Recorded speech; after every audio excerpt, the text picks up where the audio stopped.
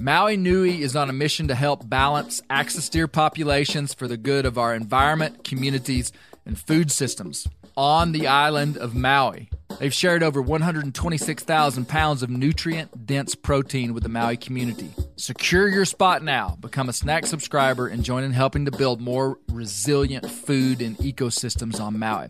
Visit MauiNuiVenison.com. That's MAUI venison.com and use promo code BEAR for 20% off your first order.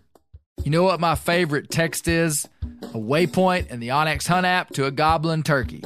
The list on the onX Hunt app features for chasing turkeys is long, but knowing exact public and private boundaries and land ownership details will help you find more places to hunt, whether that's on public or private. I'll be toting the Hunt app through the spring woods in a few states this year, and I recommend you do the same if you want more turkeys on your table.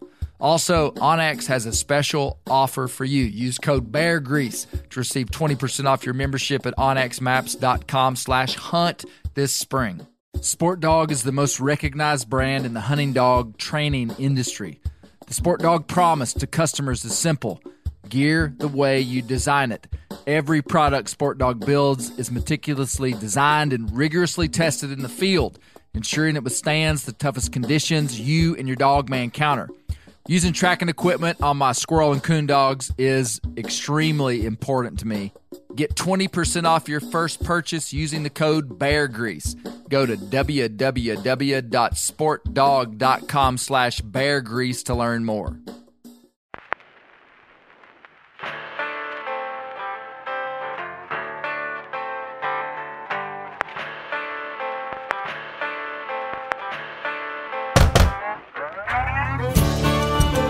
My name is Clay Newcomb, and this is a production of the Bear Grease podcast called the Bear Grease Render, where we render down, dive deeper, and look behind the scenes of the actual Bear Grease podcast. Presented by FHF Gear, American-made, purpose-built hunting and fishing gear that's designed to be as rugged as the places we explore. So I have a philosophy. I have a theory.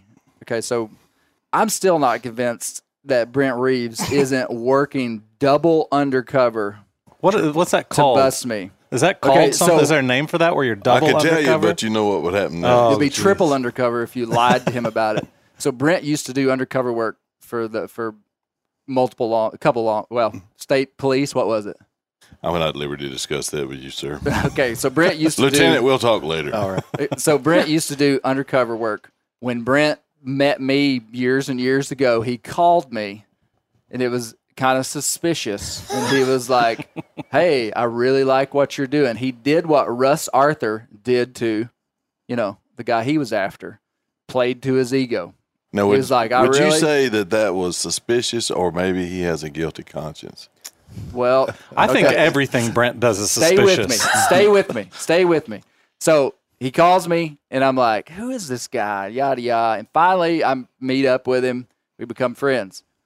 To this day, I still think he's probably a double undercover agent. But his plan is finally coming to real fruition because he finally helped me gain, a position in the outdoor space where I have a podcast. And then he helped me become comfortable enough that on a podcast, I told every illegal thing I've ever done. Did you? Then he orchestrates. He's like, "Hey Clay, you ought to invite a game warden out to your house." And then here we have the Game and Fish. So I'm waiting for a raid at any moment. And this thing, it'd be cool that it'd be on a live podcast. Also, bad boys. Well, what you gonna do? Tim has been working for us as well. Tim the dog. Yep. Tim the squirrel dog. Deep cover. Okay, we do have a special guest with us, Lieutenant Ep Fletcher from the Arkansas Game and Fish Commission. Yeah. Welcome, man. Yeah, thanks for having me. Yeah. Super stoked to be here today. We heard that you're going to sing a special. Oh my! Austin Booth. The look on his face. So when I said they needed to sing a game warden that could sing and play music. They didn't tell you that? No. Can you clog dance too? Because we're looking for some clog dance. We brought you here to entertain us. We need some cloggers. It's great to have you. So we're gonna talk with Lieutenant Fletcher about some game warden stuff, which is going to be really cool. Introductions, Brent Reeves. Here. Is right. Good to see Brent. Beard's looking good. Summertime beard. Yeah, absolutely. These overalls look like they've been washed about 4 or 5 times. They which are. is pretty good for you. You Which got a is new pair. direct correlation to how many times I've worn them. Mm-hmm. For anybody keeping up or keeping score. How many Yep. pairs are you up to now? I actually bought, we had a store open up just down the street yesterday in Atwoods. It's like I don't know if y'all got them everywhere, but like a farm store, like a Tractor Supply. And they Except had a little more overalls. folksy. And they had overalls on sale in there. Oh. I come out Are you there, a Red House overall guy? Roundhouse. Roundhouse? Yeah. Roundhouse. They What made they in sell at America. Atwoods? Yeah, that's what they sell there. And they're made in America. And you had Liberties on last week, didn't you? Well, we all have to. We all have to. Okay. Make concessions. We work our way up to the top. Okay. And Roundhouse is the top? The Key. only I overalls always used to made wear in America. Key. Remember Key? Yeah, I do. I had some of those. So I got me So- a pair and my grandson a pair. Nice. Looking good. And you're wearing real shoes today. Yeah. To your left, Josh Spillmaker. fresh Josh, off the boat. Yeah, fresh off the boat. Josh has been in Hawaii. Oh, my. Did some Just fly got back. fishing in Hawaii. Caught some Really? smallmouth.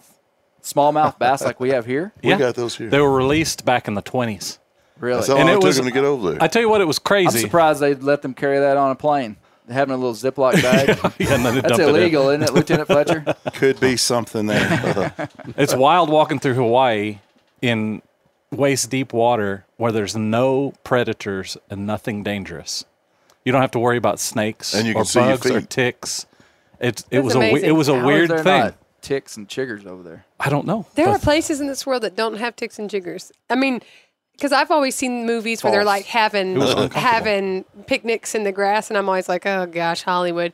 And I said that Exactly. one time, and someone's like, no, we don't have ticks and Well, jiggers where we're at. Now up north, the worst hunt I've been on in terms of ticks was in Montana. And Really? who was with you? You were with me. And it was the worst. I mean, I've never seen so many ticks, but they don't have chiggers there. You But- would- so I like yeah. what you're saying though. So no yeah, water you moccasins, just no go walking copperheads. through the jungle. and lots of chickens. There's no snakes There's feral chickens everywhere. because there's no predators. And hogs. There's no predator. There's feral chickens in the Walmart parking lot. They're everywhere. It's a Wow. wild thing.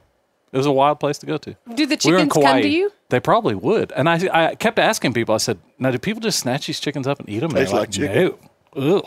I'm like, they're chickens. Yeah, but that chicken's probably been eating cigarette butts. I'm like, okay, but there's just wild chickens everywhere. Hogs eat anything. And hog sign all over the jungle. Really? Yeah. You didn't see any hogs though? Didn't see There's any a lot hogs. of there's a lot They of say bow that- hunting that goes on in Hawaii. You know, Ranella did a episode of Meat Eater. Yeah, in I Hawaii. saw it. It was his really good. last one. Yeah. They have blacktail and axis deer there too. They got turkeys in Hawaii too. Do they? Didn't Yeah, see any man. turkeys. I think Rio's. Oh, really? I think so. Or Miriam's. It's one of the two. Transplanted. It was pretty cool. Oh, that You is can cool. hunt them. They have a hunt. Fly fishing under a 100-foot waterfall was pretty cool. That's pretty cool. Wow. The pictures look Cool. beautiful. yeah, To your left, Gary Newcomb. the one Good to and see you, only. Dad. Good to be here. And then to my dad's left, Misty, Hey, my wife. hi there. Good to have you, Misty. Good to be here. Hey, I got to tell you, I actually when I didn't tell Dad what I was going to do on this podcast, and I called him after I thought maybe he'd listen to it, and I said, "You probably didn't like that one very much, did you?" I thought he might be like, "Why'd you go tell all this stuff?" Yeah. But what'd you say, Dad? I said I loved it. I mean, I do the same thing, but when I do something really stupid, which I have a propensity to do that at Not times. game laws. No, but anything. He- I mean, I just don't go to all my buddies and go something really low IQ I did. I mean, that's between me and me. Some things you just don't Yeah. tell. Yeah. And I've heard you tell stories like looking down the barrel of that gun. I think, okay. there's no sense in telling that. We're kind of talking about two different things. keep that to so yourself. Dad thinks I over disclose about stuff that makes me look stupid. Right. Not like The and other so- makes you look honest, and so I like when, that. So when I came out about I liked these it. 2 or 3 things that happened, so I was actually kind of surprised about that. Thanks, Dad. It's your mother coming out. Yeah, we may bring Juju in here later, and I may do a formal apology to Juju For what? For your all sins? the bad things I've done. Okay, moving right along. I kind of regretted all of the, the end of the last Bear Grease Render. I said a lot of real nice things about you being upright, good, honest, and I Let the kind dead of bury When you the listen to dead, this, Mr. when you Finch. listen to this podcast, where you're like, I don't know who you are. exactly. Who are and when you? I saw You're the not the game man I warden married. pull into our front drive, I was like, well, There goes Now the I know. Do you Lieutenant Fletcher, do you when you pull up in your truck, do you sense people's nervousness around you? I mean, like, what's it like being a game warden? Yeah, I mean, I think anytime that you come in contact with people, you either get one of just a handful of responses would be, I've been doing this for 20 years and this is the first time I've ever been checked by a game warden.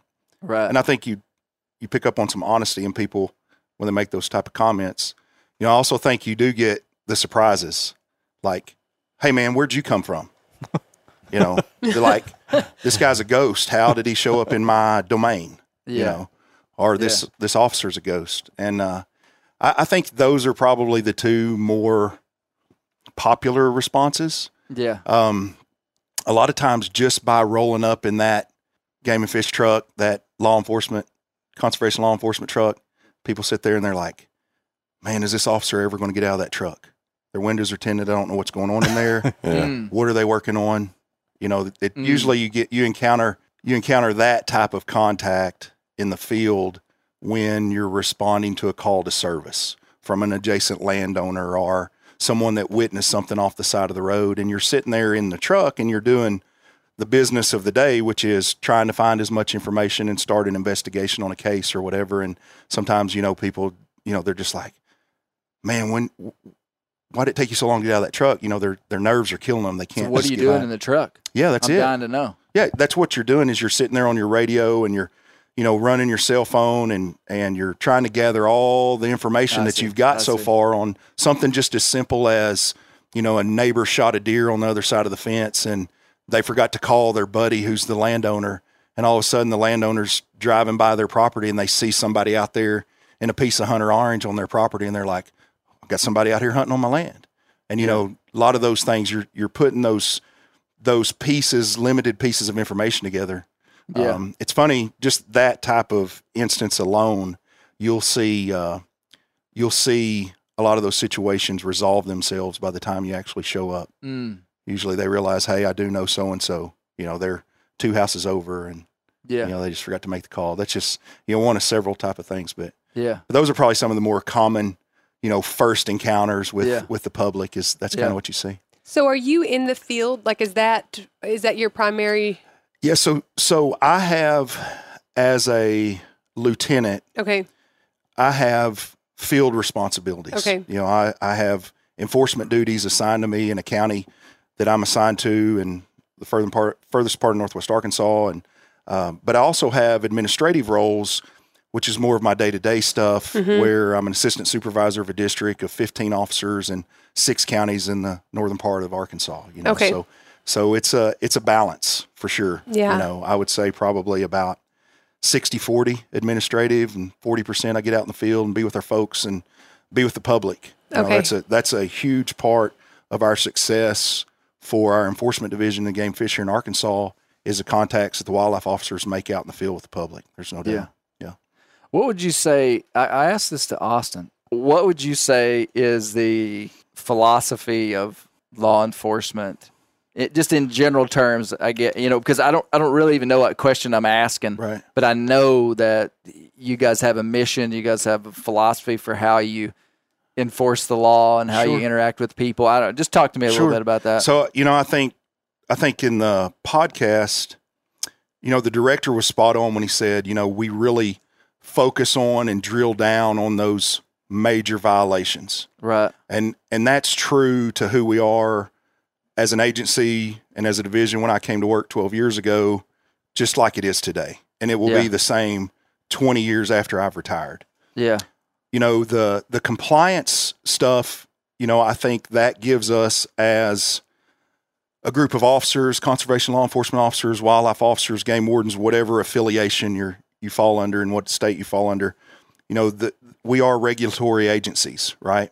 And so our primary job is to go out there and ensure that the general public, the hunting and fishing public, are complying with what those regulations are.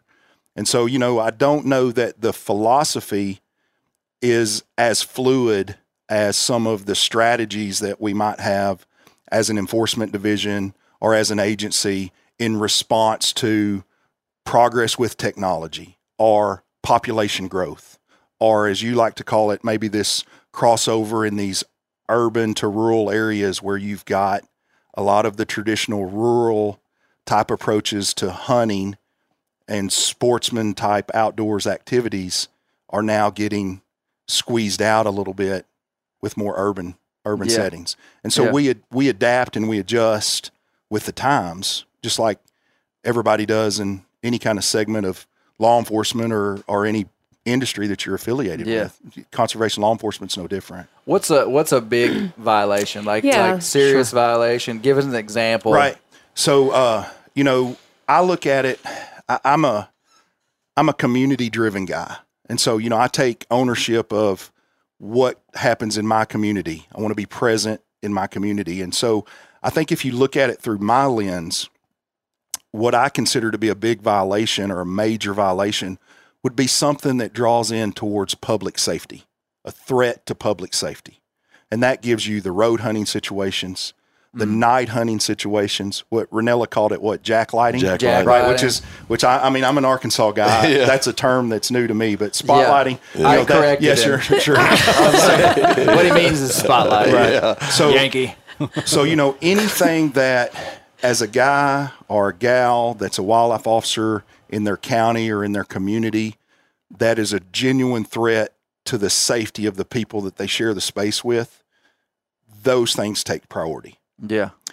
The over-harvesting of wildlife, those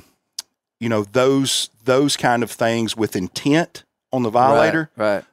Those things are egregious, and there's no place for that. Yeah. And so we try to establish major investigations, undercover operations, special operations. Is that stuff still going on right now? I mean, so the individuals and that we talked about in this past podcast, I mean, were people that were killing, 20, let's just say 20 plus turkeys a year, right. Back when we had a lot of turkeys. Like, are people still doing that? So I'm going to answer that, yes, they are still doing that. I've had some conversations with some other supervisors across the state this last week in a different setting, and we've all kind of come to the consensus, and I'm not speaking for everyone, but just some of the conversations I've had, is we've all kind of come to this consensus of, maybe there is a little bit of a decline in that, just super egregious type of negligence in over harvesting a game with intent of like hunting out a season or just doing it because you want to cut the horns off of a deer and leave the meat, that kind of thing. It still is occurring, but I don't know the prevalency rate is as high as what it once was. With the exception, one thing that I have seen over the last 10 years, and I think a lot of it has to do with probably location, because throughout my career I've been based along this northwestern border of Arkansas, so we share territory with other states, Missouri and Oklahoma, and we do a lot of work with other state conservation agencies where these more major, more serious violations have occurred across state lines, but it's Arkansans that are doing them. Oh, really? Yes. And so they'll ask us to assist with investigations. Getting a deer tag in Kansas is a big deal. It's a very big deal. And it's a very calculated system, and it's a fair system. But just to investigate some of my own countrymen and women, if you will, here in Arkansas on violations for nothing more than what extent they would go to try to manipulate a system in Kansas so they can kill a Kansas buck deer legally, which is not legal. Those are the kind of things that we're kind of seeing show its head. And I can tell you what would be how would they do that? I mean, I'm not sure. And I'll explain, with leaving names and faces aside. You didn't have to be that big, but sure. maybe they would give me just a simple example of how. So, had an investigation with a subject that lived in a small rural town in central Arkansas. I get contacted by Kansas Parks and Wildlife about an individual that they had been investigating for the better part of a year and a half, almost 2 full deer seasons now. And what started out as something of a simple check of their current license status, meaning are they a resident in Arkansas and they have license privileges as a resident of Arkansas, or are they a resident of Kansas? Okay. Therefore, they're entitled to Have an in-state license. correct resident license and the privileges thereof in the state of Kansas. Well, what started out as just that simple check to see, and we do that with other states. They'll call us in Oklahoma or Missouri and try to check and say, well, hey, we don't recognize dual citizenship. To my knowledge, nobody does. No state does. But for us, it's the same thing. We just want to make sure that your primary residence in Arkansas, or it's in Kansas in this case. So what started out as that evolved into this timeline and building this investigation against an individual that had, for almost greater than a decade, cheated the state of Kansas out of licenses of landowners that had turned their tags, their landowner tags, a privilege given to them as a citizen of the state of Kansas, back into a regional office or a licensing center or a check station.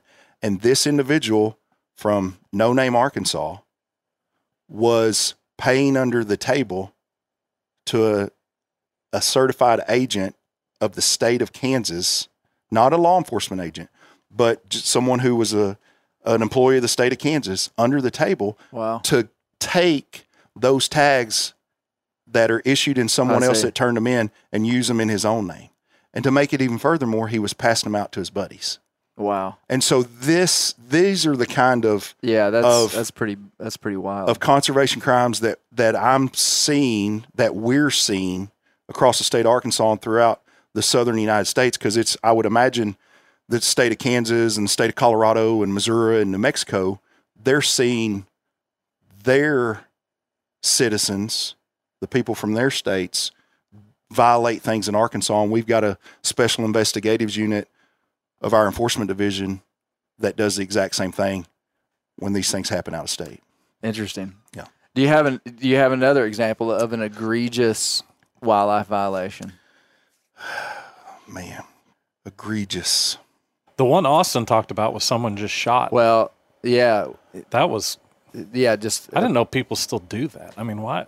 What are you talking about? Where they shot his deer from the highway. Oh, just yeah. left them dead. Just left them dead. I'll share with you one that's kind of still hot off the press, if you will, but it's all been adjudicated, gone through court, so I feel comfortable sharing it with you. But we had a recent investigation that was held by some of our officers here locally, here in the northern part of the state, and they started investigating this gentleman greater than 3 years ago now for what started out as just what I would call just a simple call to service, where a complainant calls in and says, hey, shots were fired after dark.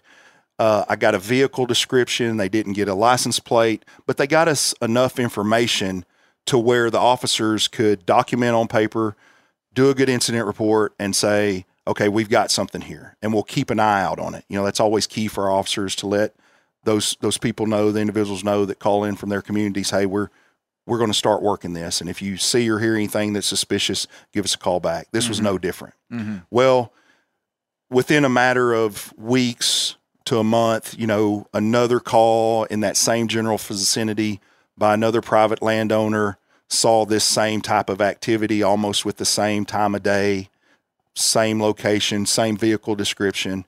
And so that was really enough for our officers to start working on a full investigation. And we really had to drill down on this and start giving it some attention through the use of a decoy set or working non-traditional hours in an area that we would have to conceal vehicles and try to see if there's anything that we could physically see.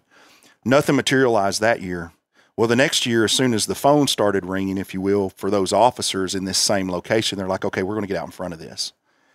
And so about that same time that this all started to occur, an officer in Northwest Arkansas gets another call from someone who wants to be an anonymous on this particular activity, which correlates with the same chain of events that had happened the year prior and everything. Does that tip you off to anything when somebody wants to be anonymous? I mean, it's somebody that maybe has a personal relationship with this person, or I'll say, I mean, that's no secret. A lot of times it's friends, it's Monday morning quarterback talk, it's around the water cooler showing a picture of a big deer or a turkey that was harvested a couple of days before season.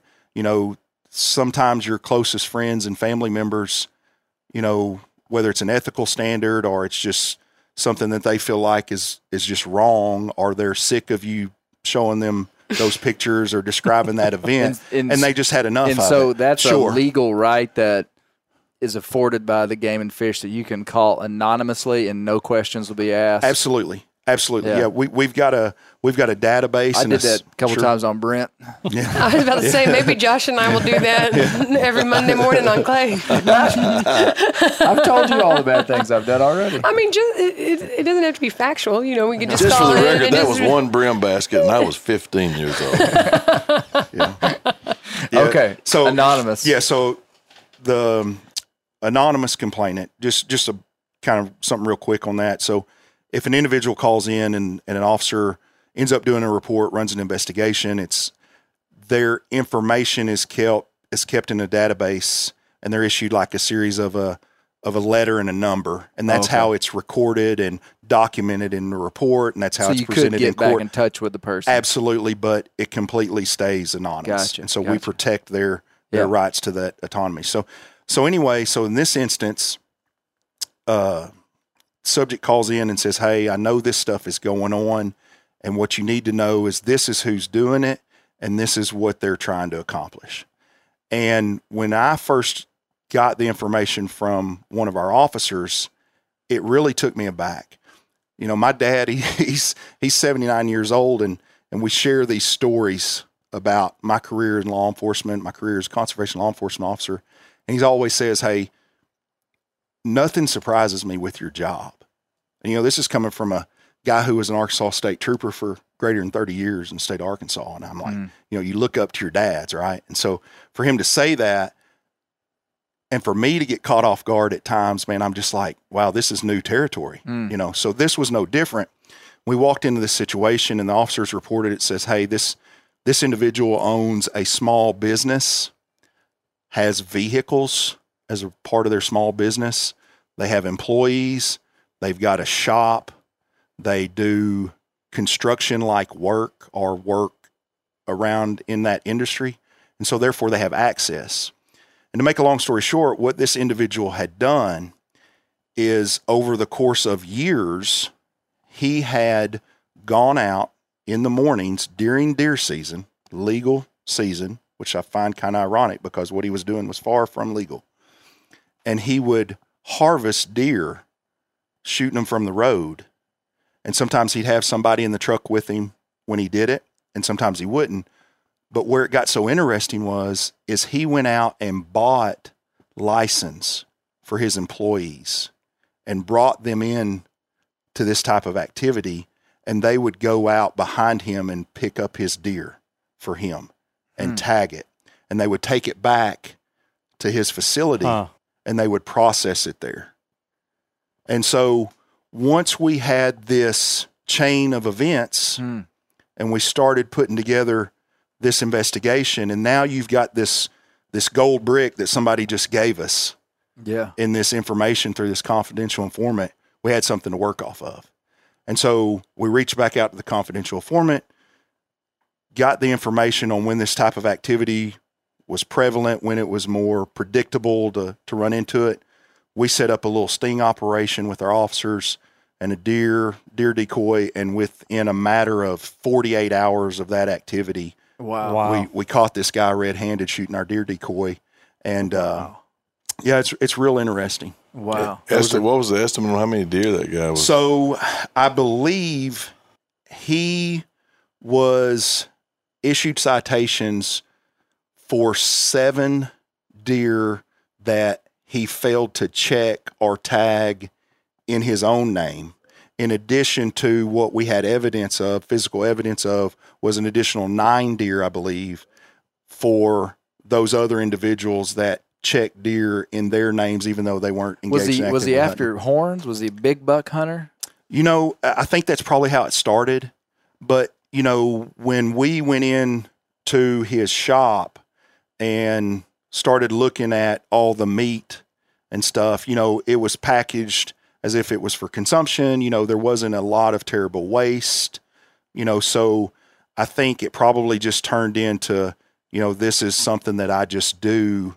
I don't know if it was some kind of release he had to have or whatever this fix was. Kind of like junior high girls with shoplifting. Yeah, sure. Yeah. Exactly. You know, it's like a thing. They just, a bunch of them just like to do it. And I'll speak to this, and I don't mean to kind of control this conversation because that's not what I'm going to try to do, but it brings me to another point about the end of the podcast.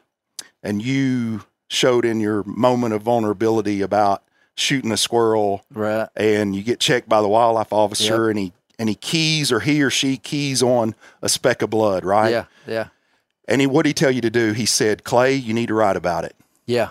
When it was all done. Yeah. And I'm going to tell you, and I've only been doing this for a little over a decade, but I bet in that moment, Clay felt better because what he thought he had done wrong, and then he got that approval from the wildlife officer to go out and write about it and speak openly about it.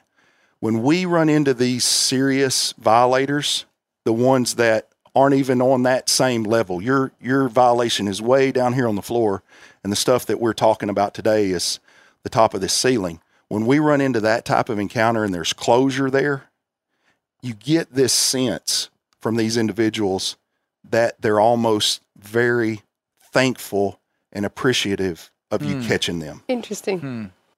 Because they've done it for so long. They're tied up in it in so many ways that they're just almost beside themselves thankful that they had this encounter. Interesting. Yeah. I can see that. That correlates a lot with the undercover work I was doing. I've seen folks, we try to catch them for years selling dope, and we finally do, and it's like, hey, you know, that was my job to catch him. That was his job to sell it.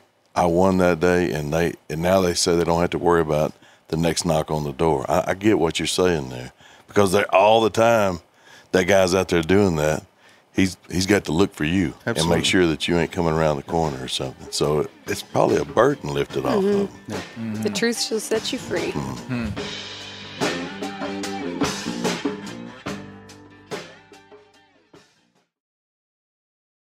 Pay attention here, because this is a hell of a good service. It's called the Wellness Company.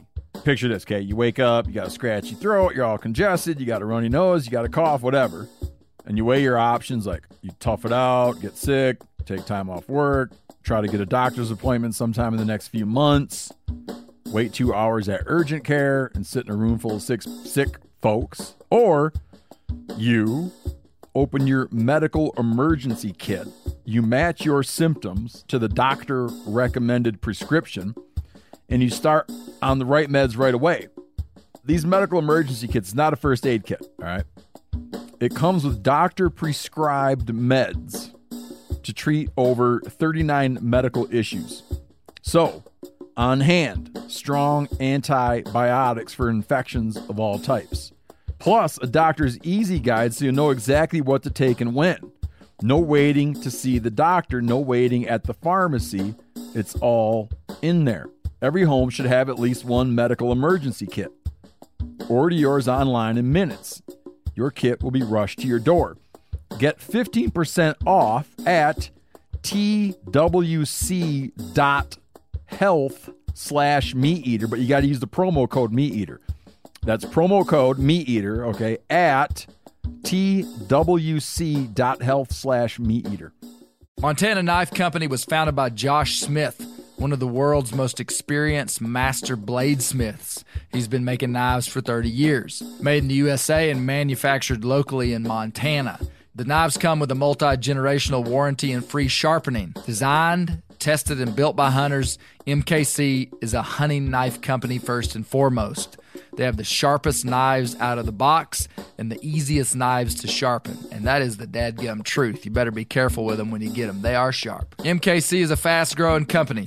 They just hired their 55th employee and are looking to hire about 50 more in the next year or so. I've carried a lot of these Montana knives, and the one that I like the most is their Speed Goat, which is a lightweight hunting knife, just the right size. MKC knives sell out within minutes of being released, so head over to montanaknifecompany.com.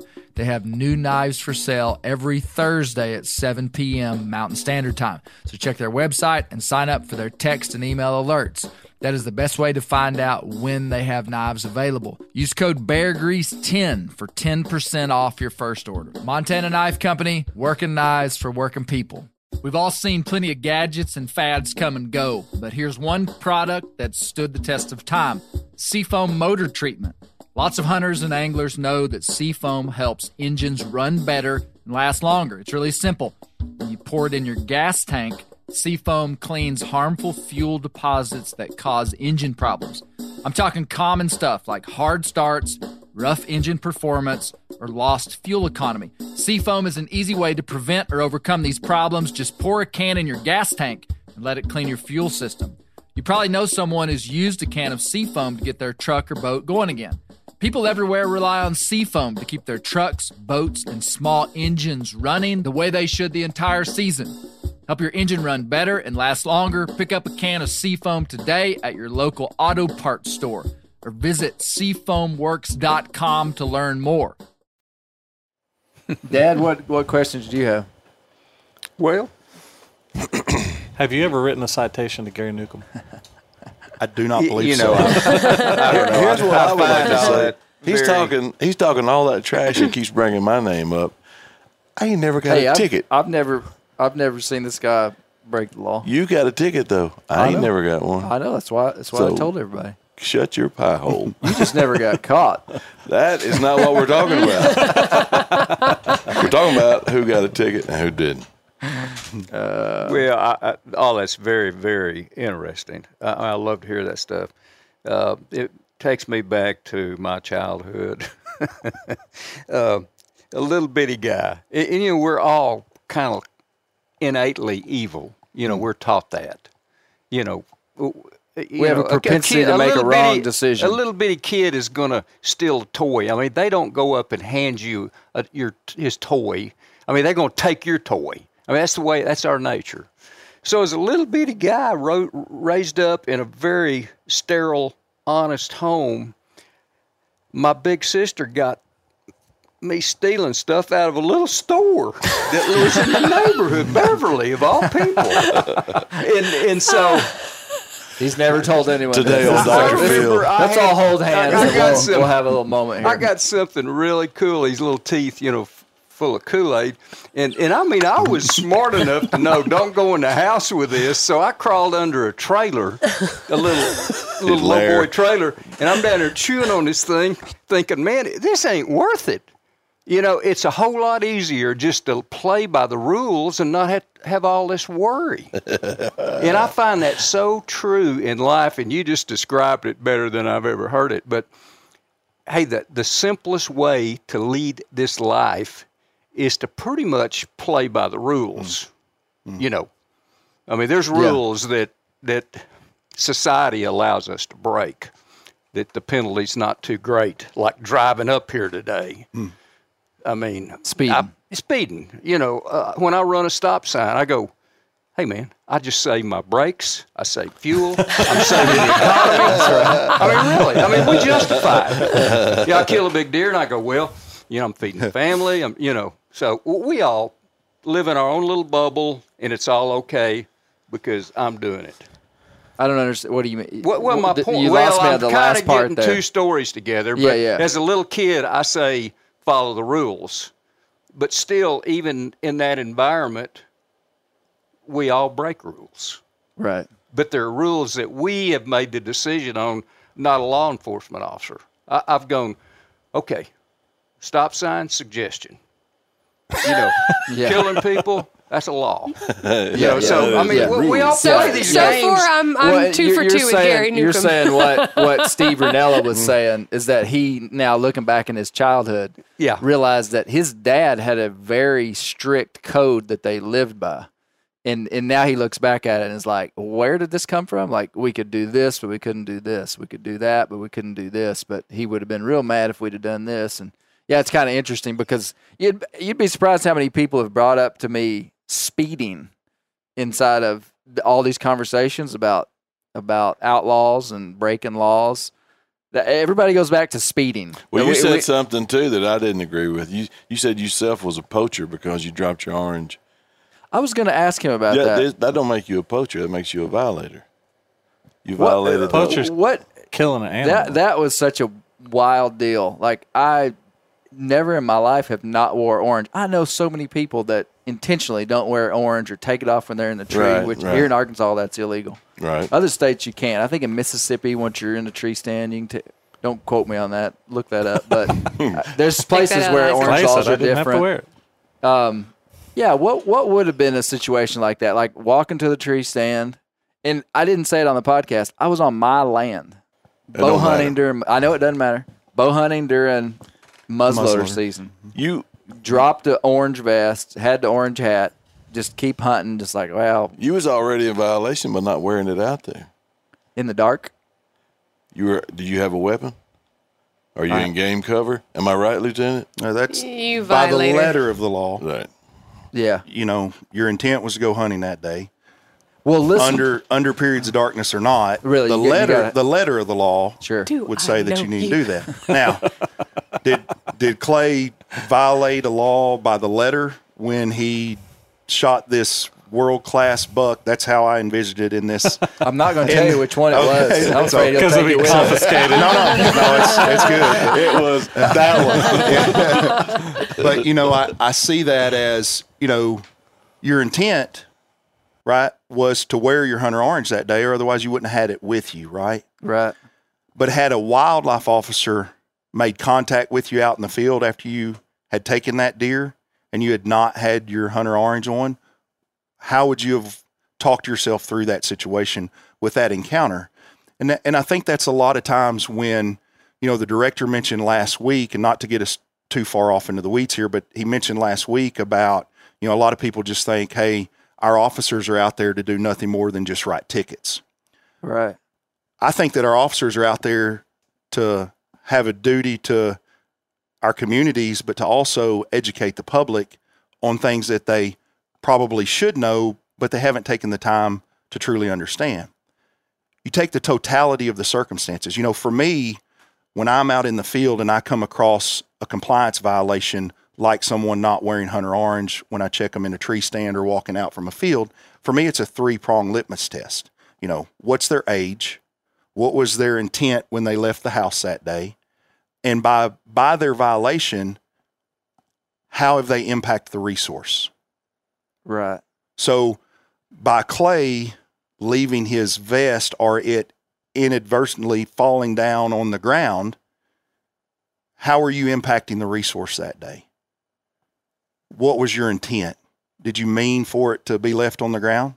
Right. And so as a wildlife officer, that's our officer discretion is probably the biggest duty that we have out in the field on a day-to-day basis. So just so I'm following you. Sure. Like me not having hunter's orange didn't give me an advantage that day. Like, is that what you're saying? Correct. Like how it affected the reason? Absolutely. So, and I absolutely, yeah. So that's what you would have said. Like, it wasn't like I accidentally spilled a pile of corn on the ground on public land or something. And, you know, Again. so I Accidentally understand soaked that. yourself And in then deer I like what you estrus. said about Again. intent. Sure. Because, I mean, yeah, my intent entirely was to wear orange that day. I'd do it every time I hunt. Sure. So that would have factored in. Yeah.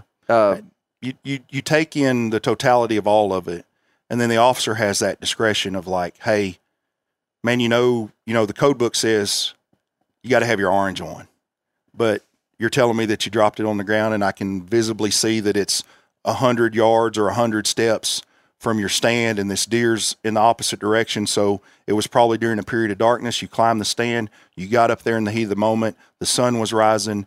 Sure, The right thing might have been for you to come back out of your stand during that peak activity time and put the orange on, but you made that decision, right? And so our officers, I think any wildlife officer, any conservation officer, any game warden across the United States, I think that's how they operate on a daily basis is they say, hey, guy made a mistake, but it wasn't intentional. Yeah. And he didn't really have a direct impact on the resource that day by not wearing his hunter orange. Yeah. Yeah, no, that makes sense. I say you do the crime, you pay the time, Newcomb. Turn yourself in, Jack. Do you remember that, Dad? Yeah, I remember you. I told you about it. You were mad at me. Yeah. Well, let's hash this out. Let's have this conversation on the very But hey, your comment about you say the right thing to do would have been to come down 25 feet and go back. I understand that. That's your job. That was your job. Yep. But our job is to kill deer. Sure. But the point I'm making is it would have been a lot more dangerous to come down that tree again, walk back where you could be shot at peak time. You know, you made that point. I mean, that, and I didn't think that. I mean, that wasn't the thought process in my mind. But like, if you were standing in I mean, I was just trying to say the law is designed to protect us. Yes. We're using hunter's orange to protect us. Absolutely.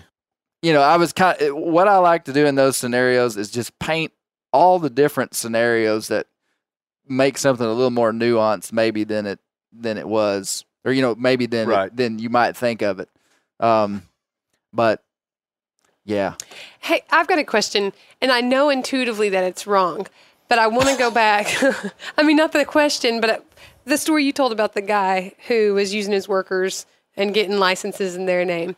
He's paying for hunting licenses, and I think there's probably, just from a legal labor perspective, there's some major issues as a boss, and we should fire him just for that. But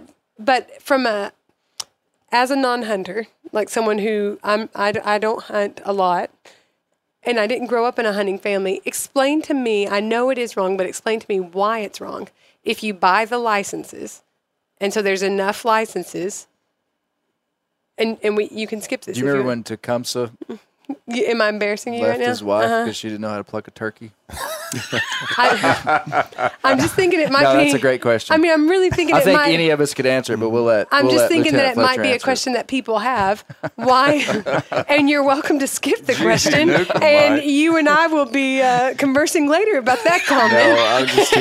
No, I'm just teasing. It's great. That's why I you're just here. think that some people might have that question. Like, he's buying the licenses. Like, how does it from a game hurt and fish perspective? Right. Why is this bad? Because clearly we have the licenses to hand out, and if you're distributing licenses on you're saying the goal of the game if you're distributing animals, if you're making cap limits and things like that on the basis of how many licenses are bought, and this guy legally buys a license, the other guy, obviously it's not good. Yeah, let's see what. I'm going to say there's a lot of moving parts there. Okay. When you look at regulation says that's being considered lending license by definition. Okay. So what his intent was to purchase license from his own money, his own funds, in the name of his employees. Those individuals were not active hunters. And so basically, in theory, they were lending license, their tagging privileges, because he was the one retaining the harvest. Mm-hmm. I think that from the regulation standpoint, it's very serious because the law clearly states how in so many ways that was wrong. But I also think it's a very strong ethical dilemma on his part. And so I always look at it from my belief system is where your ethics and regulations intersect, you have an experience.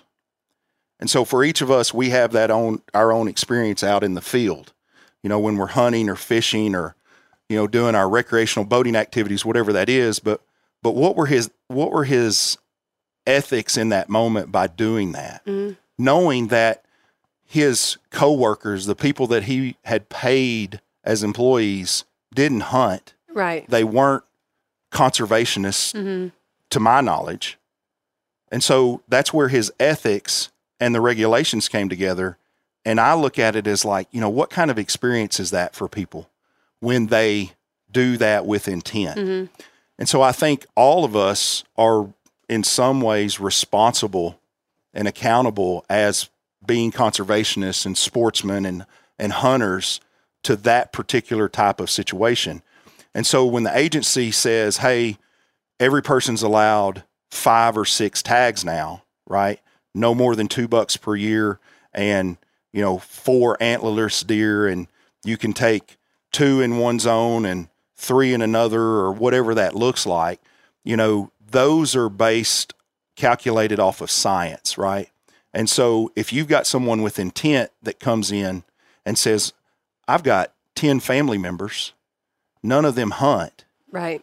And I'm going to over harvest on their... They're not calculated into our science. Exactly. On their behalf, I'm going to do a favor to whatever it is, I think that probably kind of gets at the root of what we would see as, why it's not okay. Because they're really not, when they set the limits.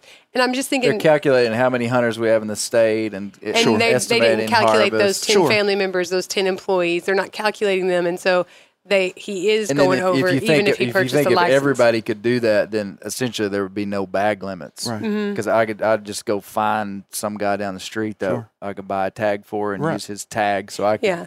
And obviously he's lying. He's abusing his authority. Yeah. You're just hearing us talk about hunter recruitment and buying tags that funds conservation. Yeah. Right. And so you're like... And I'm just thinking if all the people... There's a lot of people who listen to your podcast who are not hunters specifically and might not... Like, I understand why, like, this is what this guy's doing is lying, and that's bad. Like, on that level, it's wrong no matter what. Man, maybe I'm not the outlaw in this family. I was also thinking it's counterproductive to the what's the term that you use for when the game belongs to the people? Public trust. It really public trust doctrine. Yeah, it breaks that ethic because then someone just has the ability to go buy deer. Right, exactly. I'm just going to go buy the ability to hunt, and I'll kill as many deer as I want. It's really an unethical and it's a partial way to do that. Yeah, and I think that's a completely just. What would you? So I keep going back to this. I'm kind of asking the same question, maybe over and over, but like what? Who are the most people doing damage to the resource in terms of poachers? Like what's the kind of person? Because it's clear to me that probably a lot of your officers' time is spent with compliance. So you're at the boat dock checking people's license, making sure they're wearing life jackets, public safety stuff. During the deer season, you're cruising public land, checking a license, that kind of stuff. And most of the violations inside of that are going to be compliance stuff like, do you have the right license? Do you, are you wearing your hunter's orange? Stuff like this, which is all important stuff. But then there's this other category of people, like we talked about, that leave the house with the intent to be serial lawbreakers that are just wearing out game populations. Sure. I mean, maybe I just answered my own question, but like, who are those people, and do we? Well, I did ask you that question. Who are the people that are the biggest threat to wildlife? Right. I'm going to look at it from an experience that I shared with my supervisor, our district captain in Northwest Arkansas, when I first had the opportunity to move back home from the Arkansas River Valley to Northwest Arkansas. And one of the first things that he said to me in this open meeting with other officers, and I was a young sergeant at the time, and he said, fish are a finite resource for the state of Arkansas. And I didn't really understand what he meant by the term finite resource. And he said it in a very common sense approach, which is how we operate as game wardens and wildlife officers, is we apply a lot of common sense to tactics and techniques and training and things. And he said, the fish are depleted at a much greater rate than what we can replace them at as an agency.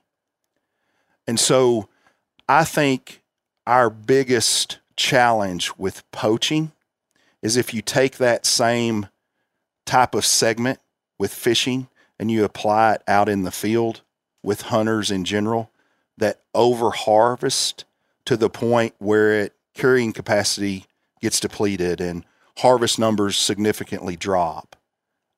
Those are a segment of poaching that we really have to be sensitive to and we have to pay attention to as wildlife officers, as conservation law enforcement officers. I think the other thing too to consider is most of the southern United States now, south central United States, is in this period of kind of the unknown when it comes to disease in cervids.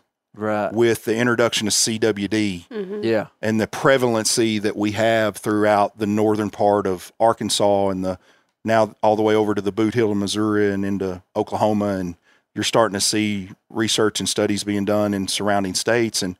And so when you have individuals that are uneducated or refuse to pay attention to the strategies and the science and the techniques that we're trying to do to manage a disease like chronic wasting disease and these type of things that are prevalent through this northern band of the Ozarks and starting to spread their way south, is that by definition a new demographic of poaching?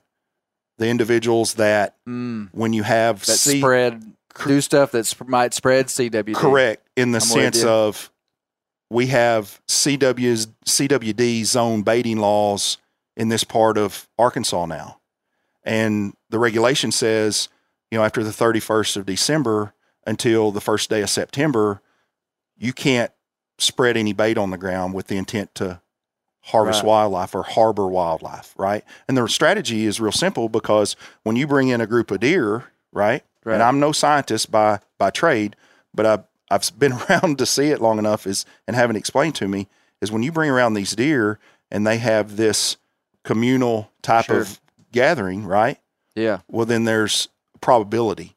And so I think we're in a new territory here. I really like that. Yeah. That's the kind of, I didn't know what I was fishing for, but that's a great point, is that, with the threats, CWD, that maybe the guy that breaks the CWD laws is now the one that is really threatening the resource the most. And I know there's a lot of controversy on how CWD spreads, and that's a whole other conversation. But yeah, that's important because you kind of think of it like and I mentioned it to you on the phone the other day, but this terminology that I heard a lot of these now retired law enforcement game warden guys use. Jimmy Martin used the term. Russ Arthur used the term, but old-time poachers, which are just guys that are recreationally going out and killing more than their limit, maybe even during seasons using traditional methods.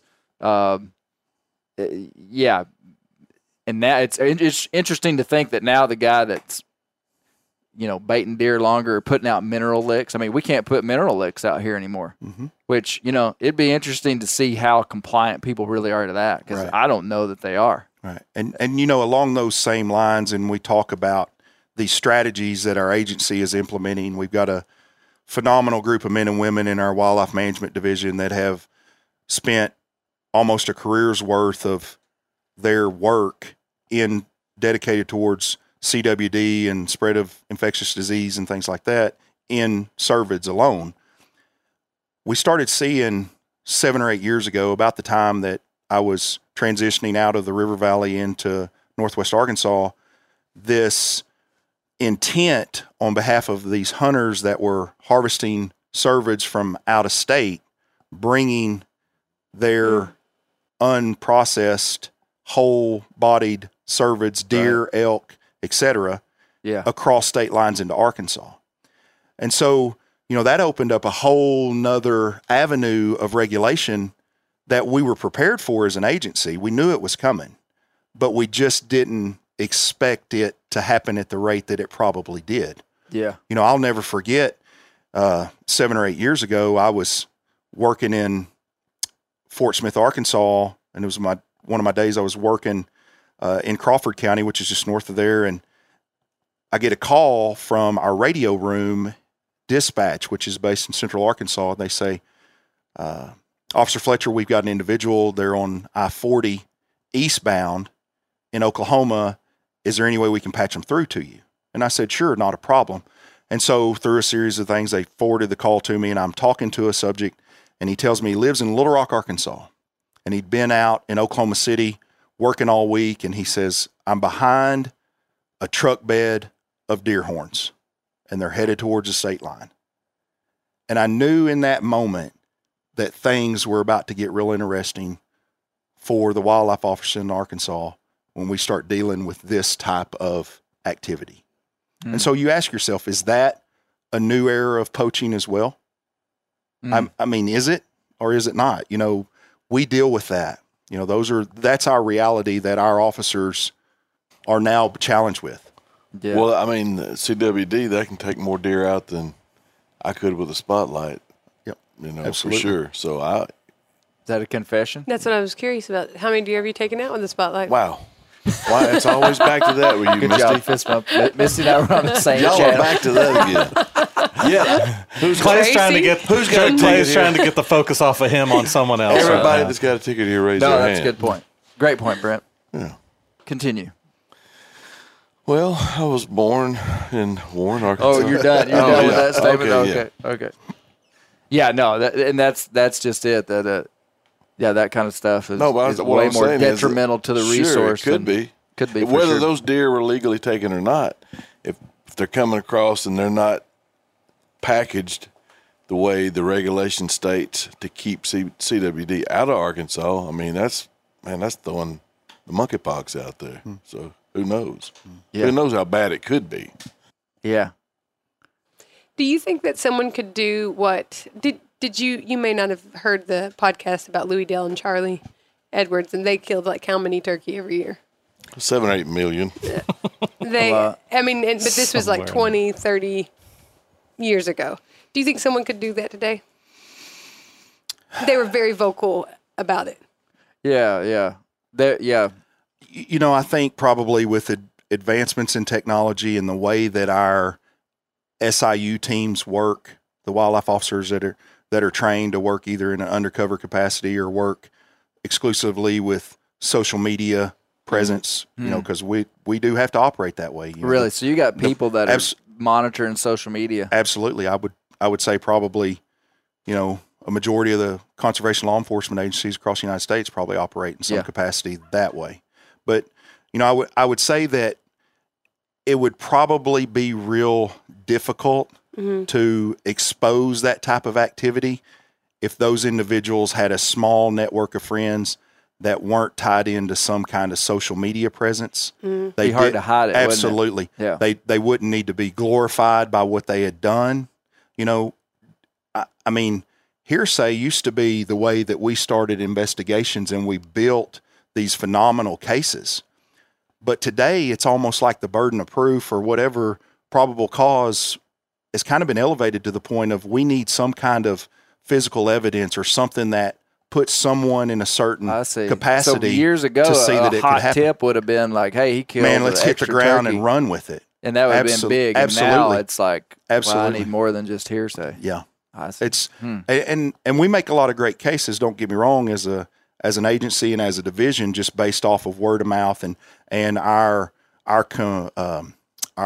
Watts hotline. We have a hotline here in the state of Arkansas that people can call in, and if they give us information that turns into a successful prosecution, we split the fine money with them. Just like Director, really? Yes, sir. Just like Director Booth mentioned last week, you know, none of our fine money stays within our agency. Thanks to Amendment 75 in 1997 when it was passed, and this 1/8 of 1% of the general sales tax use in the state of Arkansas goes to conservation. 45% of that number goes to the Arkansas Game Fish Commission. And so we have these type of programs in place to where we can allocate some of those fine monies to keep that word of mouth, to keep that hearsay live in how we do our business. Absolutely. And it leads to some phenomenal cases and work done by our men and women every day. This is kind of off topic, but just being in law enforcement like you have for as long as you have, what's the wildest situation you've ever found yourself in? Like just like dangerous, if you that you could share with us? So I'll just tell you by affiliation, the first 6 or 7 years of my career, I was stationed at Fort Chaffee. Was a big part. I consider myself being stationed there because 4.5 days of my work week I could spend out there and do the work of the game and fish and have a lot of opportunities for contacts with individuals. Big part of that area is of the 40,000 plus surface cleared area acres of Fort Chaffee is an area known as the impact area.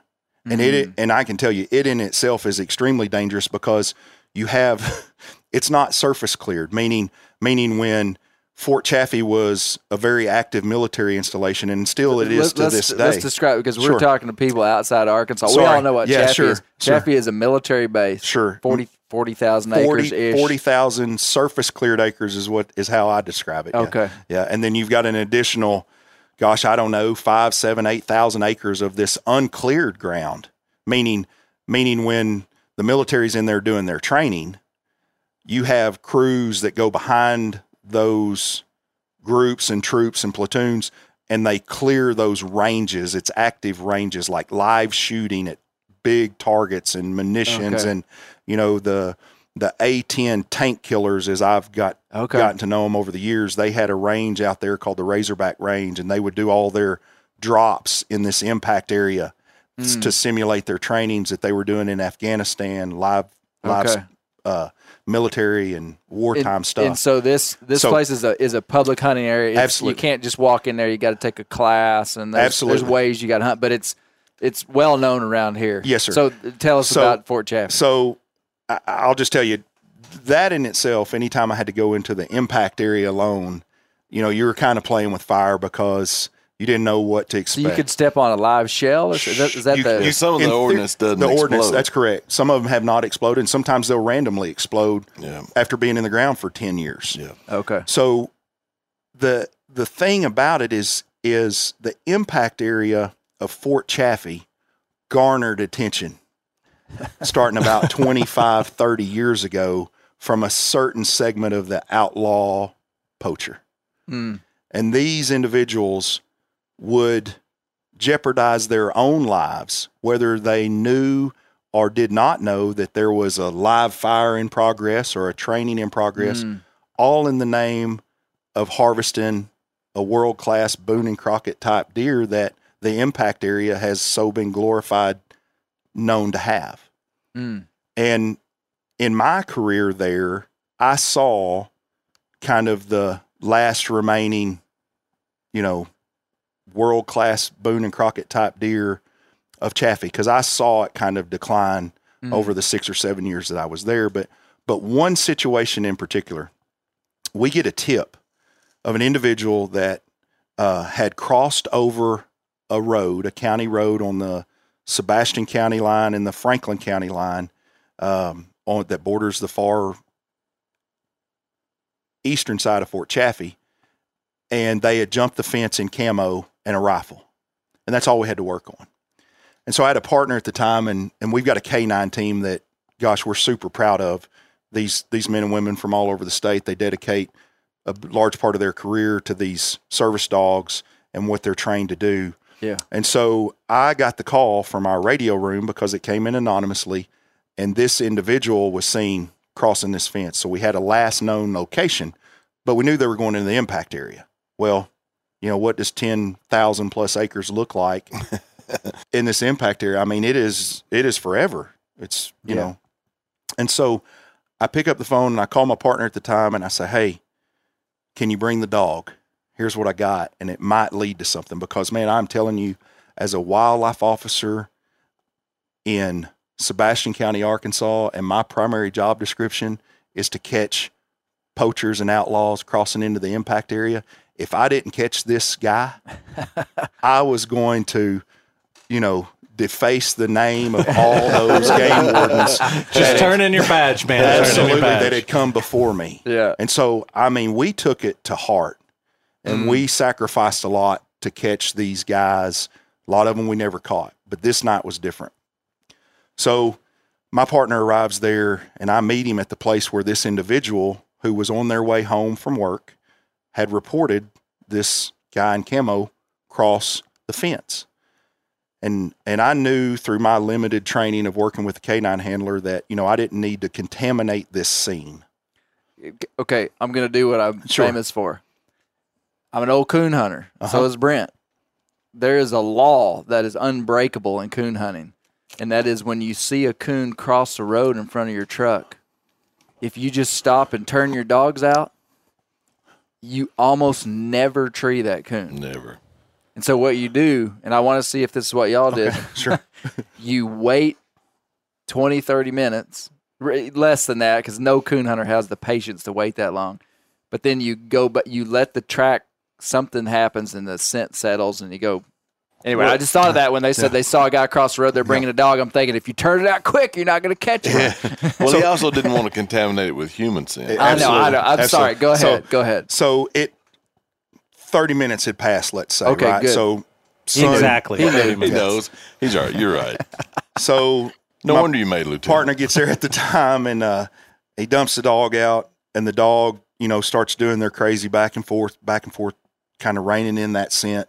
And then all of a sudden, man, the two of them go, and they're over this fence, and they're tracking this guy. Are y'all worried about being in the impact zone? I'm always worried about it. Yeah. To this day. Tell the Chaffee folks. Yeah, so we would call. Don't shoot any tanks down in there. We would always, even in areas that were closed to general public that may not be live fire or active or anything like that, we had protocol. We would call range control. Okay. And they always had that facility staffed, and we would let them know, hey, we're downrange of range 88 or whatever the range number was.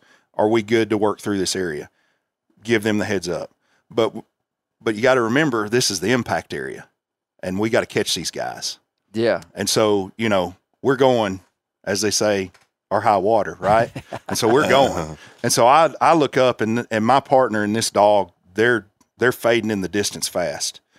And so I'm like, man, what do I do? And there's not much I can do at this point, because I didn't want to go circle around this guy or spook him or, whatever. And so I go to this city down the road called Charleston, and it's probably 3 or 4 or 5 miles. And I just wait, because my partner and I had worked together for so long, and it was not uncommon for me to dump him out of the truck and him just start walking, and him to call me an hour later or 7 hours later and say, hey man, I'm on the other side of this range, or I'm on the other side of this ridge. Can you come pick me up?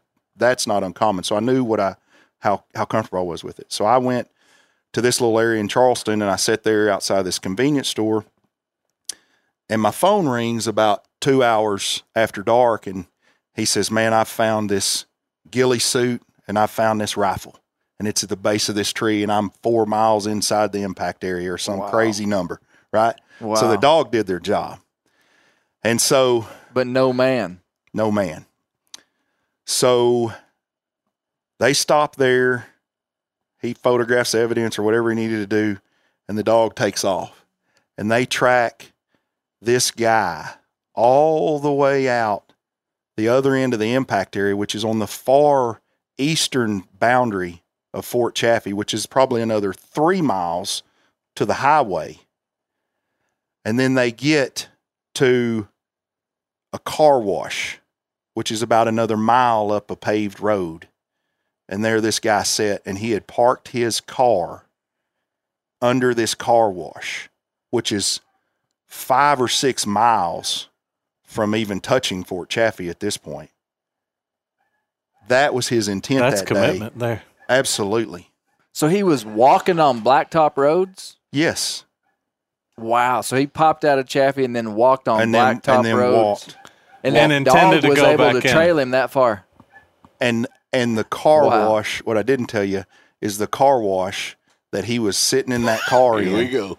was about Rub us on. 150 yards from where I was sitting. No Wow. way. Right that's under my cool. nose. Right under my nose. Wow. It was a car.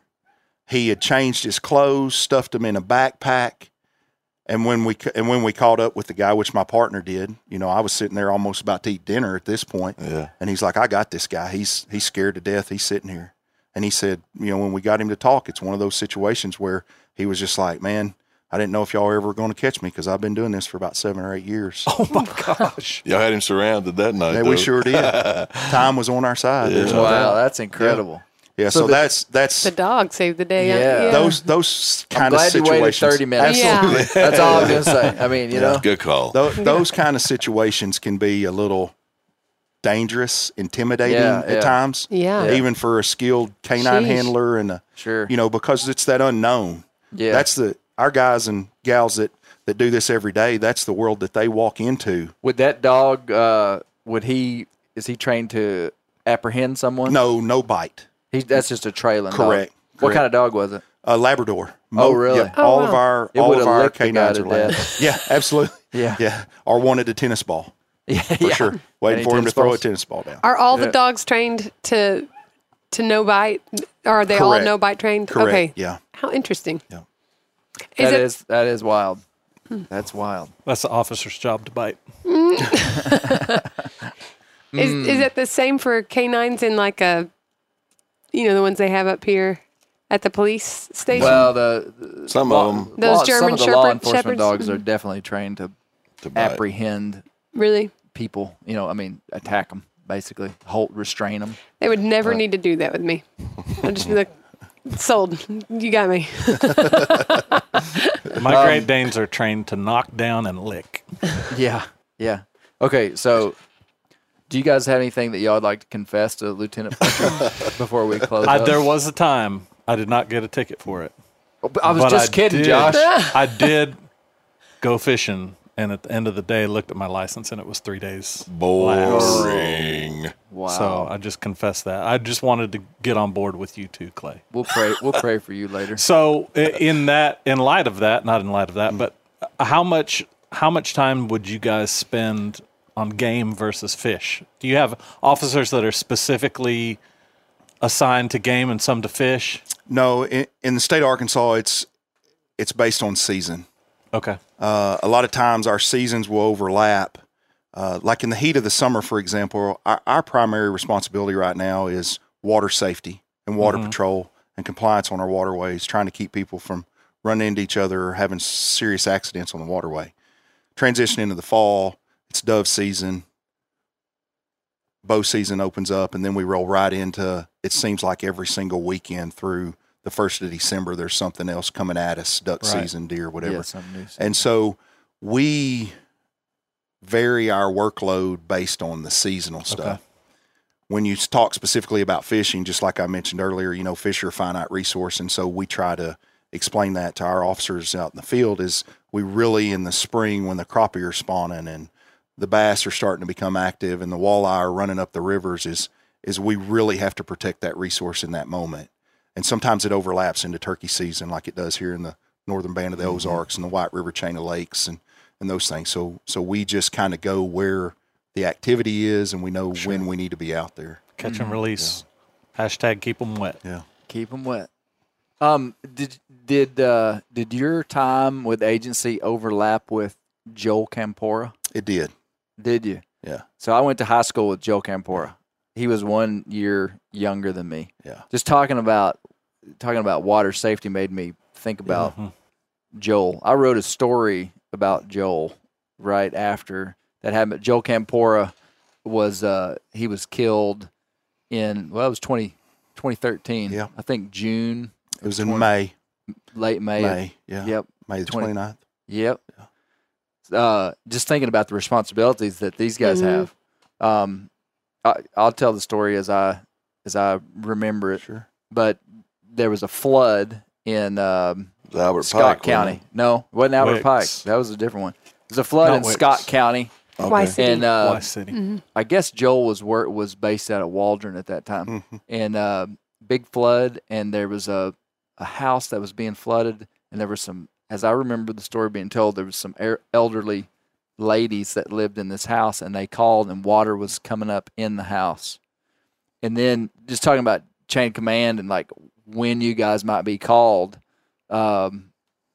Yeah, Joel was called along with the sheriff, Cody Carpenter of Scott County.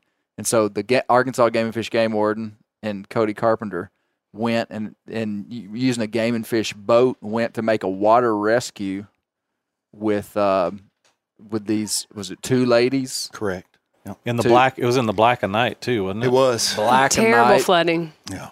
pouring rain, and they ride out in the water to this house. And I mean, it's fast moving water, and no one knows the details, but they go in the house and the house collapses.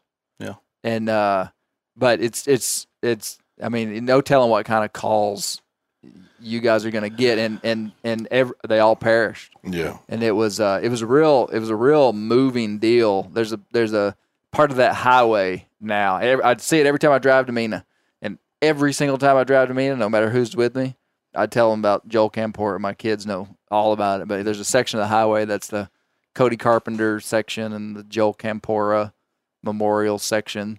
But both those guys passed away, and the ladies did too. Yeah.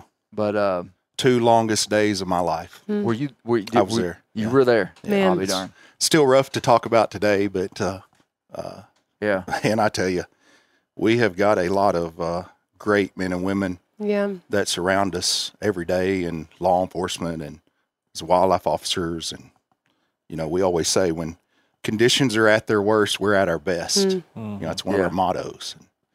And they were certainly at their worst for those 2 or 3 days around that. And you definitely saw the best in people. Yeah. Through all that adversity. There were, like a couple hundred people there Sure. from other law enforcement Absolutely. agencies, other states, because they couldn't find them. Yeah. Yeah. Fast moving water. I if I remember correctly, and, I probably need to pay closer attention to it because I was so involved in it, but almost 10 years removed from it now, next year, there were so many moving parts, but that is one thing when you talk about pride in your coworkers and what we know and how we know to operate is we all as wildlife officers plugged in that moment because we knew what our capabilities were and we knew how we assisted agencies when it came to critical incidents and, overcoming these dire times and dire periods of adversity. And so we all just jumped in that first day, and it was kind of a chicken with your head cut off movement, but we didn't really have a calculated response. And by the time we got our people in there by the end of that first day, and we had this calculated effort on how we were going to proceed, it was the very next morning we found Cody Carpenter, and then the following morning we recovered Joel's body. And man, I tell you, it's almost just like, you look at it for the last 10 years of reflection, and you think about all the training and the trials and tribulations that we go through and the commitment and the sacrifices that we make for this career, this line of work. It's almost like we were molded for that particular experience to have occurred. We could endure it and see it through the other side. Extremely sad situation any way you look at it. People lost their lives. Friends lost their lives. But I do this job today because of those men and women that carried that torch with us through that whole deal. I mean, it is at the root of who I am. They live forever, basically, in your agency, I would think. Absolutely. Absolutely. Yeah. 100%. I think what I remember, the Game and Fish really took great care of Joel's widow. Yeah. Rebecca. Yeah. And still do. Yeah. Absolutely. I mean, that spoke a lot to me. Absolutely. And I think, you see that, and you can speak to this in the law enforcement community, regardless of what segment you're in. You go to work for these agencies, you go to work for these departments, and they talk about this brotherhood and we're all a family. And I can assure you with certainty that the Arkansas Game Fish Commission, wildlife officers, and their families are a family. I mean, we couldn't do it without it. We have flexible work schedules. We don't have shifts. And when the phone rings at 3:30 in the morning, like it did that morning that Brian Bailey called me on the phone saying I need help, you answer the call. You don't have backup. Yep. And so it takes that person on the other side of the bed of you. You have to have their support, for sure. Yeah. It takes a Absolutely. family. And our agency recognizes that. There's no doubt. Yeah. Well, we sure appreciate the work that you guys do. Yeah. We are very grateful for it and grateful for your service and sacrifice. Mm-hmm. Yep.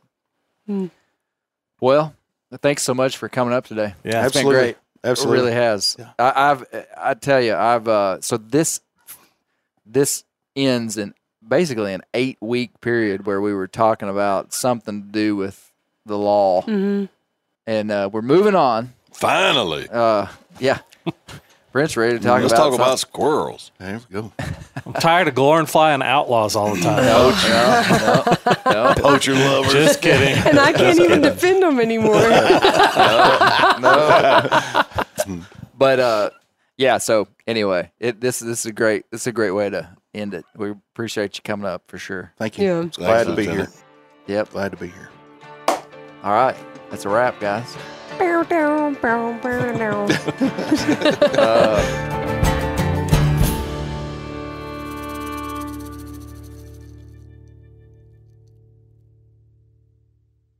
Sport Dog is the most recognized brand in the hunting dog training industry. The Sport Dog promise to customers is simple: gear the way you design it. Every product Sport Dog builds is meticulously designed and rigorously tested in the field, ensuring it withstands the toughest conditions you and your dog may encounter. Using tracking equipment on my squirrel and coon dogs is extremely important to me. Get 20% off your first purchase using the code BEARGREASE. Go to www.sportdog.com/beargrease to learn more. Maui Nui is on a mission to help balance axis deer populations for the good of our environment, communities, and food systems on the island of Maui. They've shared over 126,000 pounds of nutrient-dense protein with the Maui community. Secure your spot now. Become a snack subscriber and join in helping to build more resilient food and ecosystems on Maui. Visit MauiNuiVenison.com. That's MAUINUI venison.com and use promo code BEAR for 20% off your first order.